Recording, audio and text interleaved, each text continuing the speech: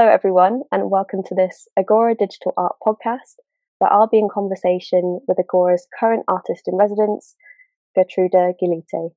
My name's Elizabeth Richardson. I'm the curator of this residency, and I'm delighted to be talking to Gertruda today about her residency project, as well as the exhibition that accompanies it. Gertruda holds a degree in political science from Vilnius University, as well as a degree in sculpture from the Vilnius Academy of Arts. She has recently graduated from the University of Arts in Berlin with a master's degree in art and context. Throughout her practice, Gertruda uses personal development as performance, exploring how self-development practices and personal vulnerabilities may be explored as an artistic tool.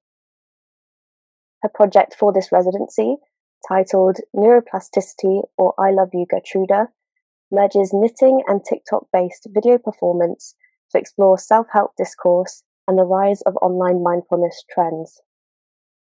Gertruda has made a daily commitment to knitting I Love You Gertruda into neon green scarves until one of her scarves is sold in the art market. Her goal of attributing art market value to a self-improvement object seeks to reflect the means by which personal development practices are becoming increasingly commodified. This critique is amplified through the use of TikTok as a performance space and tool, in which Gertruda submerges neuroplasticity or I Love You Gertruda within a narrative of influencer culture and mainstream personal development trends.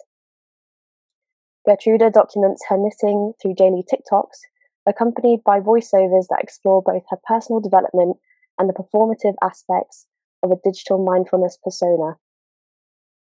For this digital residency, Gertruda has produced a series of new photographs of the scarf series, now on display within her solo Agora Digital Art and Metaxu Studio exhibition space. The photos explore the scarves in context, examining how both the artist and others interact with the art object.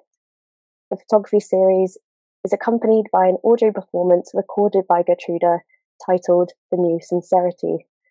So hi Gertruda, how are you? I'm great, thanks for the nice introduction. Oh, thank you. So shall we launch straight away into these questions? Yeah. All right, brilliant. So I wanted to start this conversation by asking why it was important to explore the art object in this project, as this represents a new critical direction in your practice.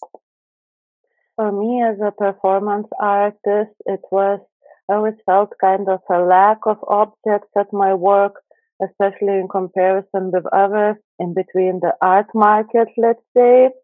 And this I chose to do this type of personal development at the same time I'm producing and accumulating objects and developing myself.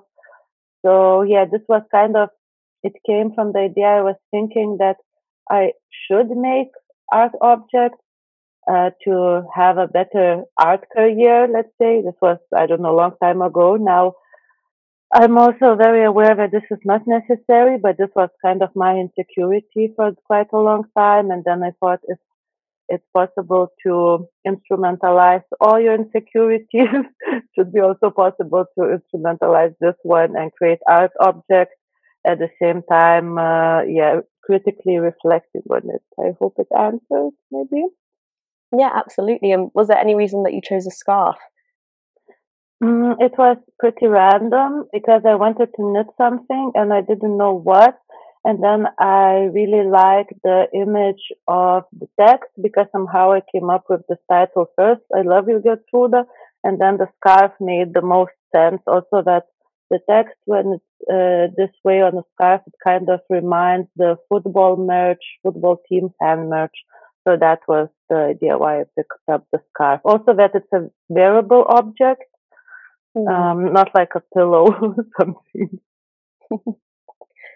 And on that note, in one of your TikToks, you asked the question, could knitting be perceived as a form of decadence? And I wanted to put this question to you and explore your thoughts. Yeah, this was said kind of cynically, but also not, like both.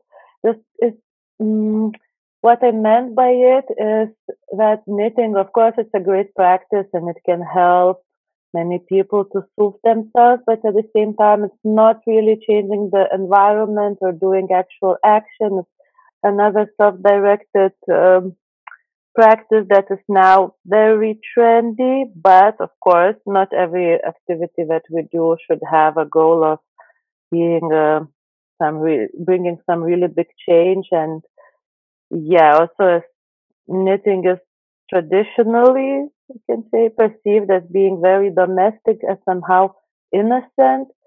To think about it as a decadent practice is for me, I don't know, it's not controversial, is maybe too strong word, but it's kind of, I don't know, it's somehow for me, yeah, intriguing, let's say. And is it challenging for you to strike a balance between keeping a critical distance from mindfulness trends whilst also uplifting the positivity within mindfulness practices? What have you had to be mindful of in order to achieve that? So I would say consistency is the main thing here. And consistency, even if you practice mindfulness that you don't necessarily believe in, through consistency and repetition, it brings benefits. But for me here, from the critical distance, the most important point is to reflect on these personal development methods very oftenly marketed as a solution for every problem. For example, knitting for anxiety. It's obvious that it alone will not help, and obvious there are no such simple solutions for complicated problems. But again, through the very determined consistency, the effects come, I think. And consistency and ritualistic part of this work for me is very interesting because it's celebrated in both personal development, so also mindfulness, and durational performance. So I would say that balance between keeping a distance and actually practicing in it all lays in a consistency, I think. Yeah. And I wanted to also ask about the new photography series that you've created for this residency. The photography series examines your scarves in context, exploring how both you and others interact with the art object. What was that process like? What were your aims, and what did you observe in these interactions with the object? So yes, I wanted to play with this text with "I love you" or "I love you, Gertrude," and kind of doing it just myself because it has very different meaning when I'm holding it and when other people are holding it. So I wanted to kind of, not super seriously, but kind of play with the fandom image, or like artist fan, like someone who could buy a merch and would wear it, also influencer kind of stuff. So yeah, and all people in the pictures are my friends, so it was easy. But for me, what's there, it kind of creates this strange, funny, but also sad mood, all these pictures, because I am asking people to hold the scarf that I made myself, saying, "I love you, Gertrude." And I find these images, yeah, powerful in this kind of also precarious, a bit naive, and yeah, a bit sad way. Do you see this series being, something that becomes ongoing? Yes, definitely. My goal is, when I have a lot of scarves, like really a lot, to make like a photo shoot in kind of a football stadium where people are holding it. So that's my goodness, that would be amazing. This is my that's what I'm working on, and this was just a test to see how it works, and I think it works well. Yeah, absolutely. And your photography series is now accompanied by an audio track titled "The New Sincerity." Could you talk to us a bit about what this phrase means to you, both in terms of the artist persona that you explore in this audio, as well as the online mindfulness persona that you embody in your TikToks? Yeah, so I really like the concept. I really liked it when I first time saw it, I was reading a lot of out of fiction novels, and there new sincerity was very often used. So it's basically like the combination between sincerity and irony when it's not sure actually, are you serious or are you like being ironic? And I noticed this is the tone that I'm using a lot in my work because it's both actually. I'm both being serious and I'm also like kind of being cynical in a way. And I don't think it's necessarily to choose between two. So the new sincerity was, this phrase which I really like, this movement. And then I placed it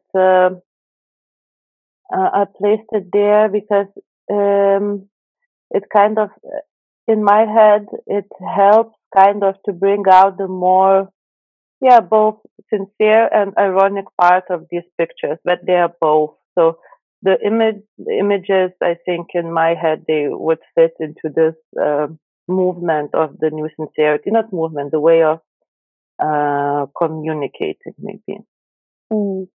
And I feel as though you've sort of already answered this question in your previous answer, but why was it important for you to have the photos and the audio together with one another in the exhibition? Yeah, so the audio was created for the other performance by other people, where it's played like a soundtrack. And in the audio text, I'm describing like a praise for the performance art, which is both very ironic, and also it's something I would actually really like to hear about my work. That it's so over the top that it sounds ironic. For example, that this work changes art history. Yeah, that's great. And maybe I would, of course, I would love to hear that, but then you see the work that I presented there. It's like some people with this badly done scarf.